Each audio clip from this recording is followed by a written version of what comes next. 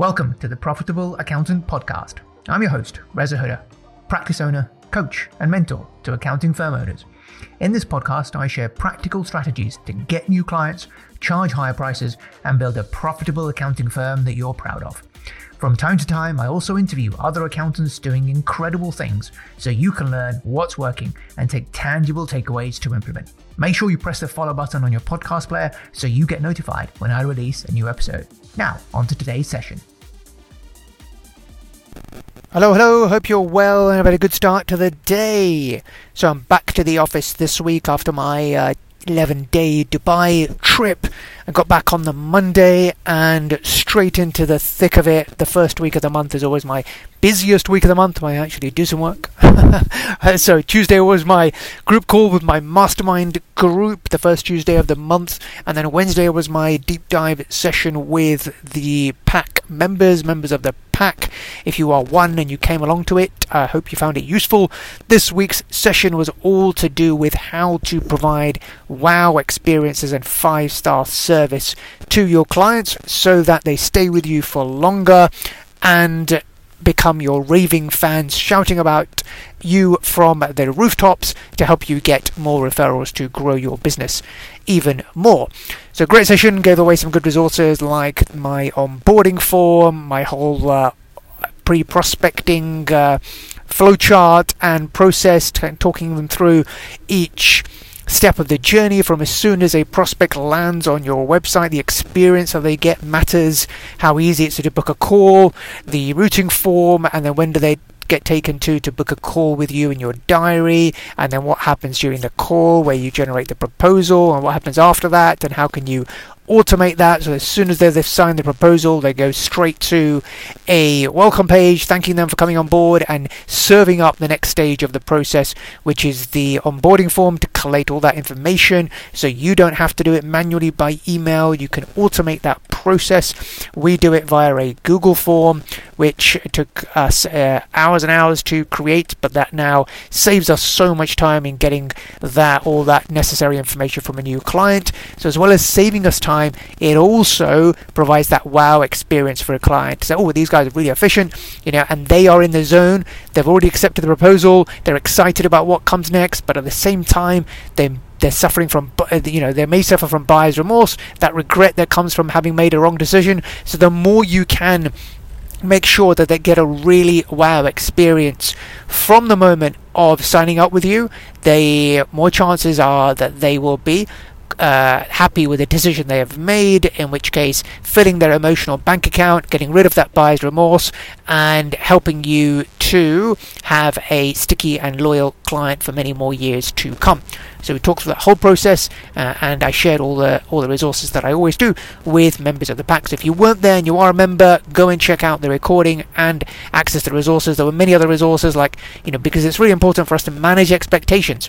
I use the example of Amazon and Domino's and Uber, who are great at managing our expectations when we buy from them. So as soon as you put an order in for your Domino's pizza, you know exactly where your pizza is at each stage of the journey before it gets to you at your doorstep. As soon as you put the order in, it will show you, right now it's being prepared, then you know when it's going in the oven, then you know when it's come out of the oven, it's being cut, then you know when it's being put onto the driver's moped or bicycle or whatever, and it's on its way to you.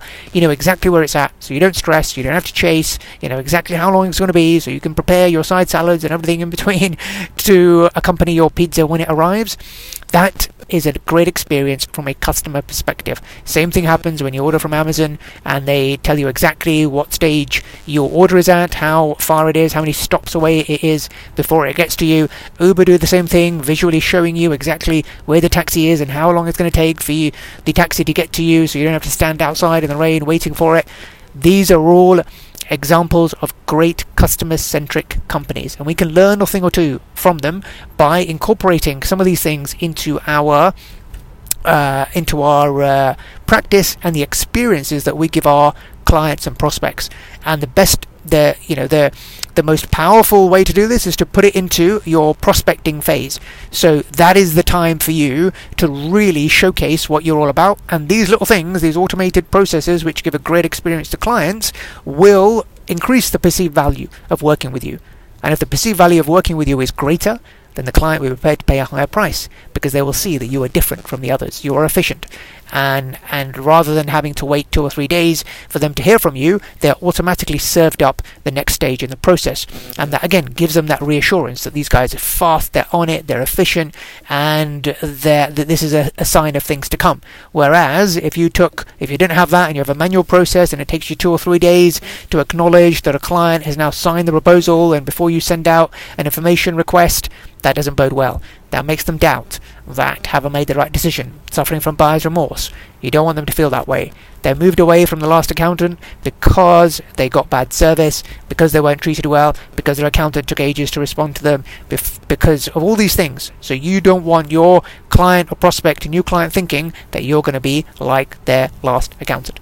Anyway, enough of a recap on that. We're not going to be talking about today. Today's topic is all about, should I buy an accounting firm?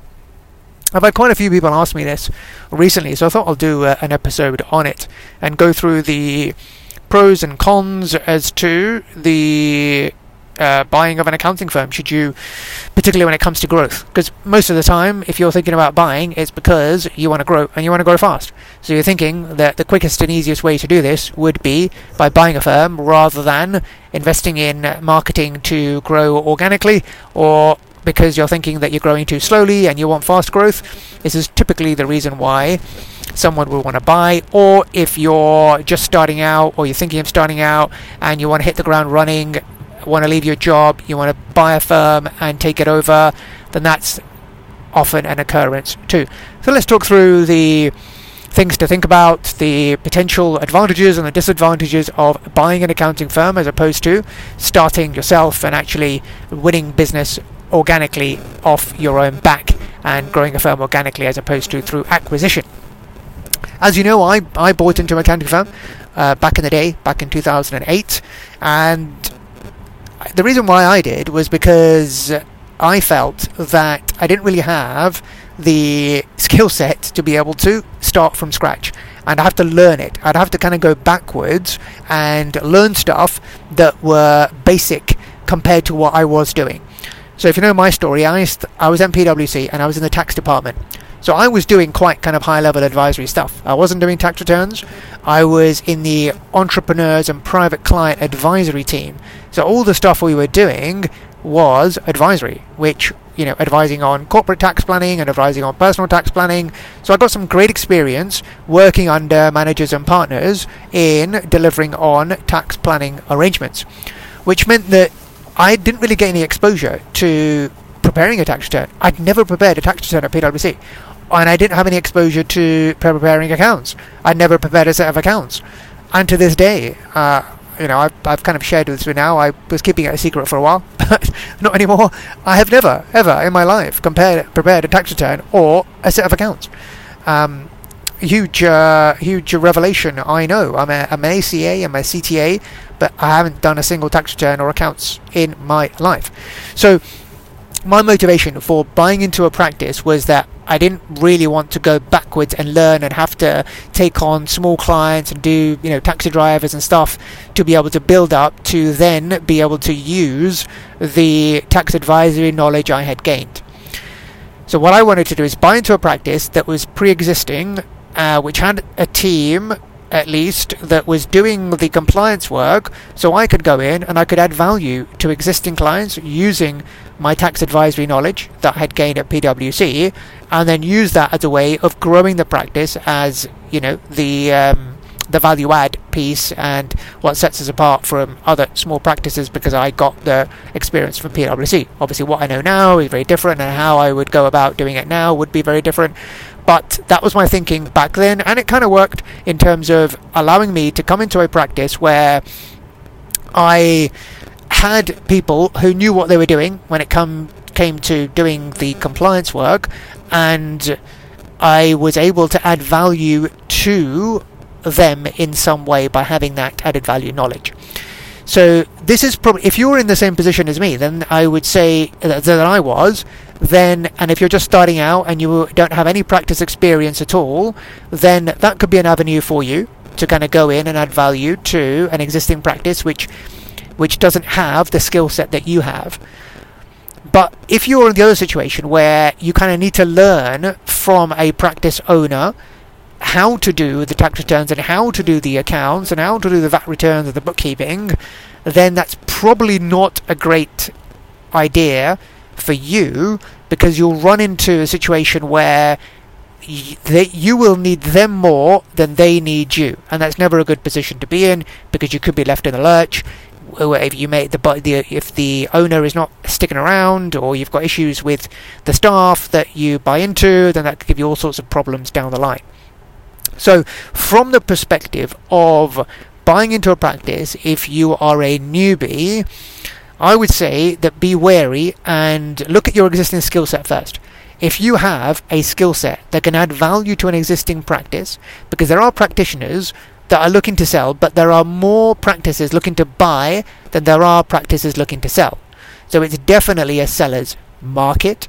Even for the traditional firms that are looking to sell, there's always someone looking to buy. There's more buyers than there are sellers. I know this because I've got a big community of accountants, and I hear all the time from accountants, do you know anyone selling? And I myself have facilitated purchases and sales from within my existing community.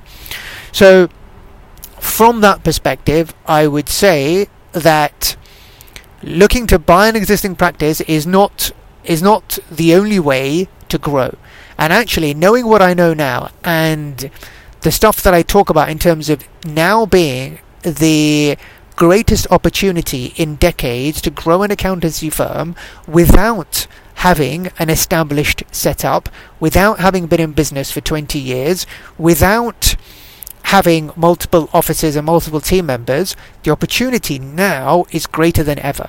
You can absolutely start off on your own right now, join my program, or try and do it yourself, but if you want the shortcut, join my program, follow the power positioning course that I delivered, where I showcased in real time the journey of setting up capture accounting from nothing and taking it to 6 figures within the space of 9 months. Follow that process and you too will be able to quickly grow an accounting firm with good clients paying you good fees without buying an existing practice. Because chances are that most existing practices that are for sale are the traditional ones. They're typically a retiring practitioner. They're doing things in an old school way. They've got clients who are paying them next to nothing. They don't have clients on direct debit. They have very manual processes. They're still using paper. They're still using Excel spreadsheets. They might be using desktop software. They might have the odd client on the cloud. But typically, they're not the good practices that are digital, that have all the processes in place. They are going to be few and far between, and they will be snapped up even before they hit the market.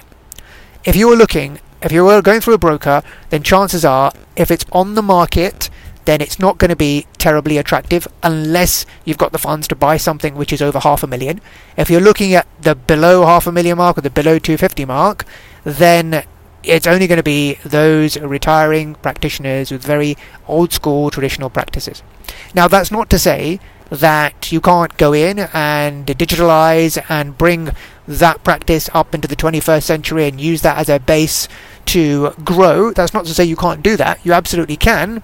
It will just be a very steep learning curve. It will mean that there is a big change process required, not just with the team members but also the clients as well. It will mean you're at risk of losing quite a chunk of those clients, because when you go and price them what they should be paying and moving them onto monthly arrangements, that many clients potentially will leave. That said, if you have you've got the courage and you've got the access to somebody to help you. For example, if you join somewhere like the Pack, you have access to other practitioners that can help you on the journey in terms of quickly letting you know what software to use, where to go, how to go about repricing. You've got the resources that I create as well. Then absolutely you can make it work. It would just be a long slog. That is all. On the other hand, if you are an existing practice owner and you already have your practice doing well and you've implemented processes and you're not really involved too much in the practice anymore and you want to grow, then absolutely, because you've got the experience already of running a practice, knowing what it takes, then for you it's a different decision. One sec. I just wanted to talk about the accounts and tax preparation software we use. We moved to TaxCalc a few years ago from one of the big players, predominantly due to the huge cost saving. The difference was massive, saving us over £7,000 a year. But aside from that, it's actually a really good product. My team tell me that it's really intuitive, simple to use, and the transition to move to it was painless. TaxCalc is also the most popular choice for accountants in the pack and members of my Facebook group. So if you're looking for accounts, tax production, and practice management software that does everything you need it to without costing a fortune, check out TaxCalc. There's a link in the show notes to learn more. Now, back to today's pod. So what we were talking about up until now is if you're in a position of being employed or just starting out and whether you should buy or not. If you are already in practice and you've been through the hard graft of cleaning up your client base, of getting everyone paying what they should be paying, of putting the systems and processes in place, of getting a good team in place that can handle the work, and now you want to grow and you want to go after and bring on board practices to grow even faster, absolutely, then I would say, yep, go out there and let the brokers know that you are interested. Get on the lists in terms of to let you know which practices are out there. Join communities like mine where you get to hear firsthand if there are any practices up for sale, and that can be absolutely a good way to grow. What I would say is weigh that up between growing organically, because the reason why I haven't, and I could have, we have the funds to be able to go out and buy practices, but for me that is much harder work than growing organically. For me, it's easy to grow organically now because I've got that system in place. We are getting more than enough work to handle, and we're getting more than enough inquiries to be able to grow at a pace that I am comfortable with, what our team allows. I'm not I'm not really interested in growing to massive numbers in terms of a team, because people involves headache. No matter how many, the more people you have, the more headache you will have. So that's my personal opinion. I don't want to grow to 20, 30 people. I'm comfortable with the 10 that I have. I happily grow to maybe up to 12, 13, but I probably won't want to grow beyond that. I'm more focused on fewer clients, higher margin, bigger fees, more premium, that sort of thing. So, I'll be happy to, and we do that within the, we've got nearly £1 million practice with 10 people, so about 100k per team member, and a couple of those are based in the Philippines as well. So, in terms of our net margin is around about 50% mark, and I'm comfortable with that. I'm happy with that. So I don't really want to grow and scale and bring more people headache into my life. That said, everyone is different. That doesn't mean to say that I am not keen on doing it. You could be different, and for you, if you like managing people and you want to grow and you scale, then absolutely, there should be nothing stopping you. There's no right way of doing things. You can absolutely grow by acquisition. What I would say in terms of what to look for is, or what to watch out for, and these are standard terms in negotiation when you are negotiating with someone who's looking to sell. Things like the clawback. So if clients leave within a certain time frame, normally 12 months, there is a clawback. So I'd make sure that that period is as long as possible for you, so that you can go through that repricing process. You can make sure that you put everyone through your pricing system, reprice the clients that you bring on board, and those that leave within that first year, at least you get some kind of clawback, or there'll be amount held in escrow or amount payable after 12 months, which can be deducted off as part of the deal. So that's something that you can factor into your deal. It's quite normal in these kind of arrangements, particularly when it is a retiring sole practitioner, because typically if it's a retiring sole practitioner, then the other thing you want to look for is the age of the clients. So no doubt you'll get a client list once you've signed your NDA, but also ask for the demographic of the clients as well that they have, and that will be quite telling. So if all the clients are 60 plus, then they might not be around for very long, and that's something again that you can take into account when it comes to doing your calculations for the potential of GRF, gross recurring fees, going forward. The other thing you want to look at is things like average fees. What are the average fees? What percentage of clients pay by direct debit, not standing order? Direct debit is the one, and those practices that don't have many clients on direct debit won't be worth as much. In terms of multiples, you're looking at paying anywhere between 0.8 and potentially up to 2 times revenue for a solid, or even more potentially if it's greater recurring revenue, because nowadays it's more based upon the EBITDA that the practice is generating, because 1 or 2 times revenue on a practice that's generating 50% net profit margin, has got everyone on monthly direct debit arrangements, is much more valuable than 2 times revenue as well. But typically, most practices aren't going to be like that are on for sale, that you might be looking at, that are sub 250k turnover. They're typically going to be between 0.8 and 1.3 times recurring revenue, which is around the ballpark. So, and the better processes they have, the less the firm is reliant upon the owner, then the slightly more valuable it is. Those things to look at: client list, look at the software that they're using, see if there's any synergies between what you're using and what they are using.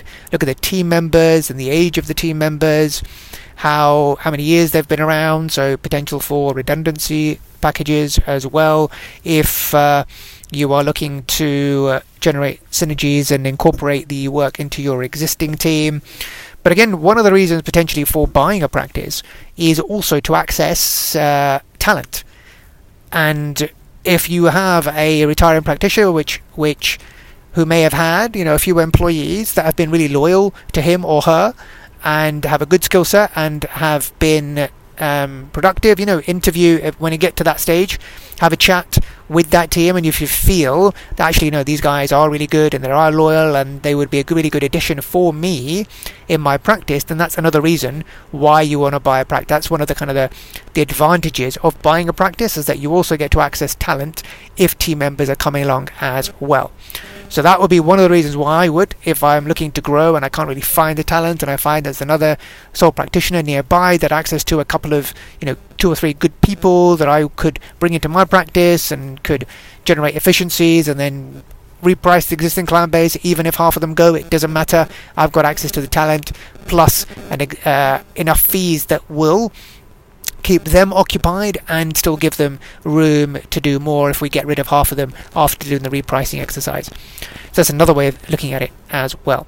But personally, like I said, I haven't, because I feel that we are already getting enough work organically, and you can absolutely follow the system and get organic growth as well. But if you want to go faster, then absolutely look at acquisition. So these are just some of the things to watch out for. In terms of if you are looking at a much bigger firm, so if you're looking at £500,000, £1 million plus, then multiples are going to be pretty high. And at that stage, it's not going to be easy for you to get onto the shortlist even of buying the practice, because it's more so looking at the individual, looking at transition, looking at your credibility, your history. If you don't have much of a track record, if you are smaller than the firm that you're looking to buy, then you probably won't get a look in, because there are many big firms snapping up the smaller players, so you're unlikely to be able to be in the running for a larger firm than you typically, unless you go through networks that that can do you an intro. So yeah, just be mindful of that as well. But yeah, typically if you are looking for someone that is smaller than you, then absolutely that is possible. Usually the owner will be willing to hang around at least for 6 months to manage that transition. I'd recommend that you tie them into that process as well, and with the carrot that there is a balancing payment after 12 months time, so that it gives them an incentive to help you to transfer the goodwill that they have to you, because it's in their interest to get that next the stage payment if the clients stick around for more than 12 months. So all things to note when it comes to buying a practice. Hopefully you've found that useful. If you've got any other specific questions on this, feel free to reach out to me on LinkedIn. If you've got any other ideas for content for me that you want me to create podcast content on, then feel free to reach out to me on LinkedIn. Otherwise, have a great rest of the day. Hope you found that useful. Give us a review and rating on Apple Podcasts if you haven't already, and I'll catch up with you on the next episode. Take care and bye for now. Thank you for listening. If you want to spend more time together, get access to me personally for your questions, access to resources and training that will help you to shortcut your progress, together with being part of an incredible community of accountants all helping each other, then come and join the pack, the Profitable Accountants Community. There's 100+ accountants that I mentor, and they help each other to get results faster than trying to do it alone.